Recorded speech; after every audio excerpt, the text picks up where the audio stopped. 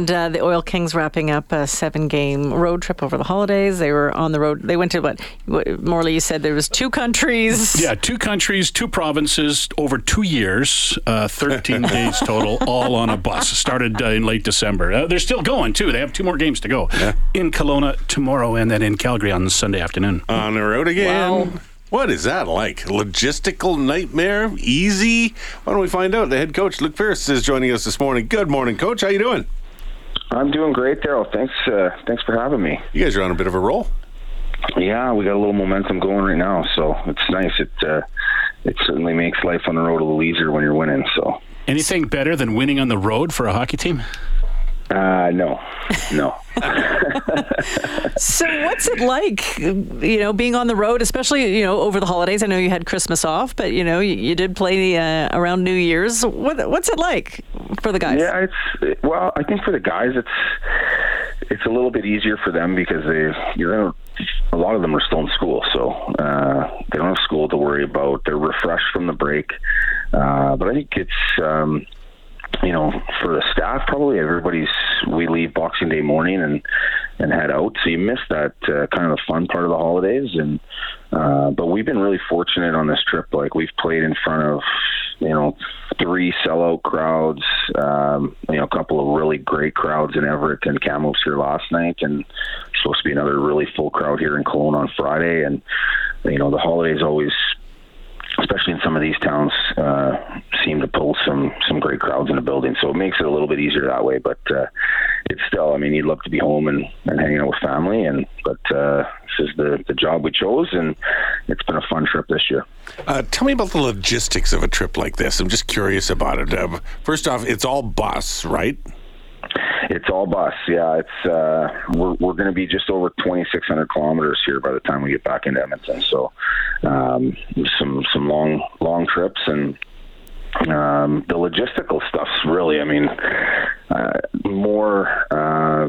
Our assistant coach Serge Lajoie and a bunch of other staff that really do a lot of the heavy lifting on that. But I did that job prior to taking over here as head coach, so I know that this takes.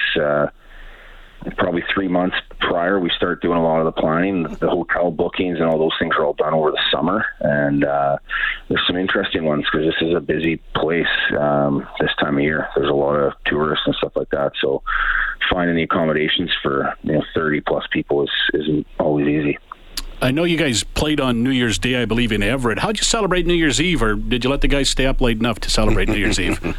Yeah, I think normally we would, but they were so exhausted. The trip has been basically playing every other day and traveling. And once we got into Kamloops New Year's Day, or what day did we get here? New Year's Day, after the game in Everett, it was the first time the guys had really had a chance to just stop and take a breath. So I know for me, I was in bed long before midnight, and I'm sure that a lot of them were too. We were a pretty tired group, and rightfully so. They've been going pretty hard, but lots of loud banging and fireworks exploding, and I think a few of the guys were woken up, but it was a good time. I want to get back to the logistics here a little bit, because I'm curious. You'd obviously have equipment managers, people who are dealing with the game-worn stuff, but who's doing everybody's laundry? Do you guys do a team run to a laundromat, or what do you do? Yeah, we're pretty fortunate that the visiting teams do all the laundry, so it's no different when teams come into Edmonton and stay. Like underwear and shirts and jeans and pants and socks and stuff? Well, that stuff you got to speak real nice to the equipment staff and see if you can sneak in a laundry bag with the equipment on a morning or something like that. But that's there's a lot of luggage. You go all beyond the trunks that have all the gear and skate sharpeners and extra equipment and all those things in, plus all the hockey bags, plus all the suit bags and personal bags. There's a lot. Watching the players try to load that bus every morning is probably harder than the guy who beat Tetris. So there you go. You obviously are wearing suits. The players are wearing on the bus. They're wearing track pants and stuff, and their uniforms during the game. You're wearing suits behind the bench. So a 7-game trip. How many suits you take? I've got 4 suits here with me this trip. Normally I try to cut that down because that's a tough bag to pack around, but they're trying to mix them up. So like 4 suits. I think I brought 6 shirts. So I got to duplicate a shirt here at some point. Are you superstitious? You're winning a lot. Are you wearing the same suit after a win? No, everything's new after. You got to change everything. So the shoes change, the whole outfit changes. I don't duplicate. So. I've been on those buses after losses on the road. You guys aren't losing much right now. You've lost one game in overtime, so you still got a point out of it. You're, I think, 4-0-1 on this trip so far. Must be pretty happy on the bus, which makes all those hours on the bus a lot more palatable. Yeah, winning solves a lot of things, and certainly makes those long rides a little bit easier. And sometimes we wish they were a little more tired and quiet so we could get a little bit of rest or get some work done, but they're enjoying it. They're having a lot of fun together right now, and this is for teams, I think this is when they really come together on trips like these. And these trips can be things that completely sink you and ruin your year, or they can kind of become a rallying point. And so far for us, this has been a great rallying point.